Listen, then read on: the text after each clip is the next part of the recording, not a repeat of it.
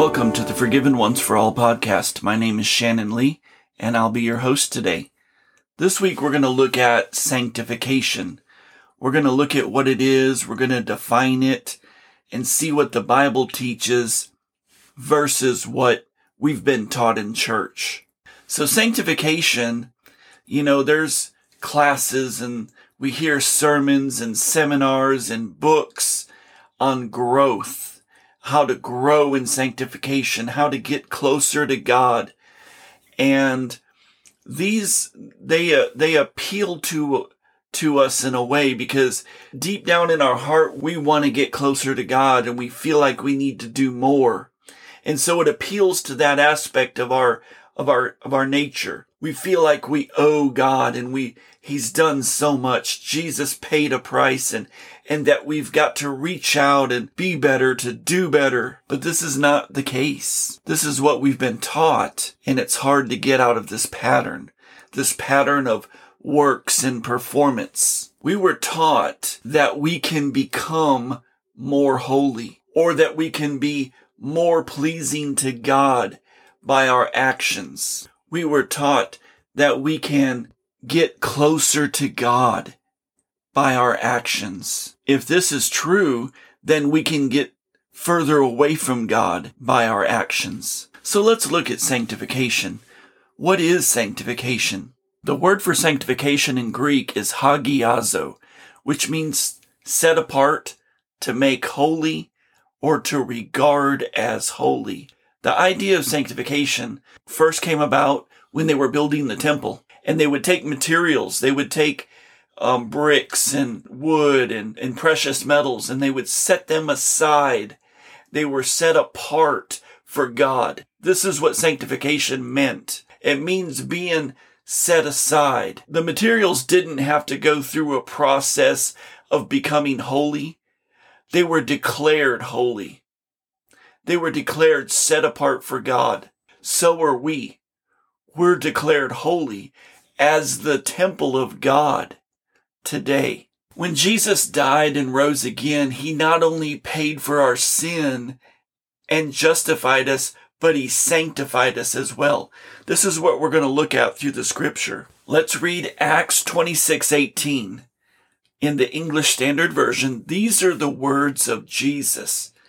He's teaching, and in verse 18 he says to open their eyes so that they may turn from darkness to light and from the power of Satan to God, that they may receive forgiveness of sins and a place among those who are sanctified by faith in me. So here, notice the past tense of this word sanctified.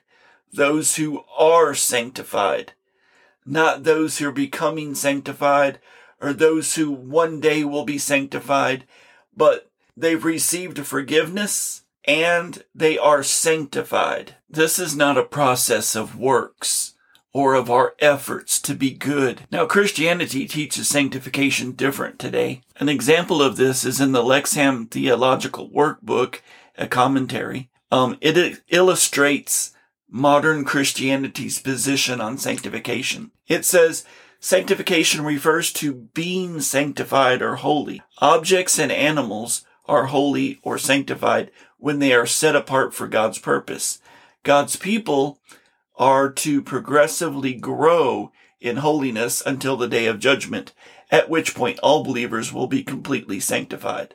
They're talking about the animals and the materials that were sanctified for the temple, and they were just declared holy. They were declared holy without any work or effort. But when it comes to God's people, they say, but you have to grow in holiness. You have to work for it. You have to slowly progress and fight against sin until the day of the Lord, and then, only then will you be completely sanctified. This is called progressive sanctification. This is a doctrine that's become core to modern Christianity, where we're taught that we start off on a low level of Christianity, and when we come to Christ, we're beginners, we're babes in Christ, and somehow we've got to grow and progress to a place of holiness, where one day when we see Jesus, we'll finally be holy. This is not what Paul teaches us. This is not what the Bible teaches. This is a doctrine of man. Paul teaches us differently. 1 Corinthians 1:30 through 31, it says, "And because of him, you are in Christ Jesus, who became to us wisdom from God, righteousness and sanctification and redemption, so that, as it is written, let the one who boasts in the Lord." See, we are sanctified through the sacrifice and effort of Jesus, not of ourselves. We don't have anything to brag about but Jesus. Here it says that we've received wisdom, the wisdom of God, righteousness and sanctification and redemption. See, we believe in forgiveness and redemption, but when it comes to sanctification, we separate that as a whole different thing. The truth is, we are already sanctified. We are already set apart for Jesus. We cannot get any closer to Jesus than we are right now.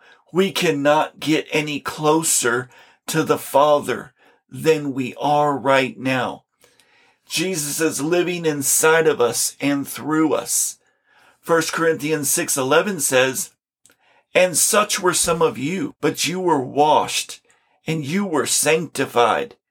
You were justified in the name of the Lord Jesus Christ, and by the Spirit of our God." Hebrews 10:10 says, "And by that we will have been sanctified through the offering of the body of Jesus Christ once for all."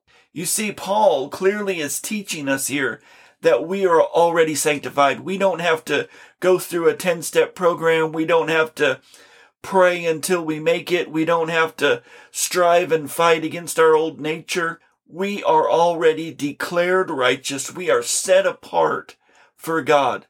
We are forgiven. We are sanctified. The same price that Jesus paid for our sanctification, he paid for our forgiveness. It was once for all. Paul taught that we are already sanctified and holy. See, we have this idea that we've got to fight against the sin within us. And the more that you fight sin, the more you fall to sin. The only way to truly defeat the sin in your life is to turn your back from it and to run to the grace and forgiveness of God. Once you realize and truly in your soul understand that you are forgiven and that you are declared righteous and holy, then all of a sudden sin loses its power. Sin loses its power in grace.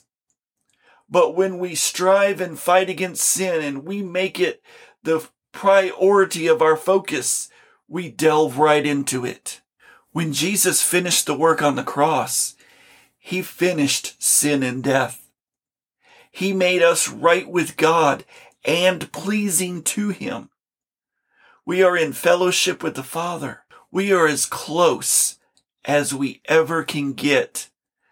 Don't let anyone tell you that you are separated from God, or that you're far from God, or that you're backslidden. These are doctrines of men. You cannot get any better. Yes, you can grow in grace. Yes, you can open up and blossom in understanding of who you are in God, but you cannot get any more holy. You cannot become any more sanctified. You are and always will be in the Father's love. I like how Hebrews puts it and says,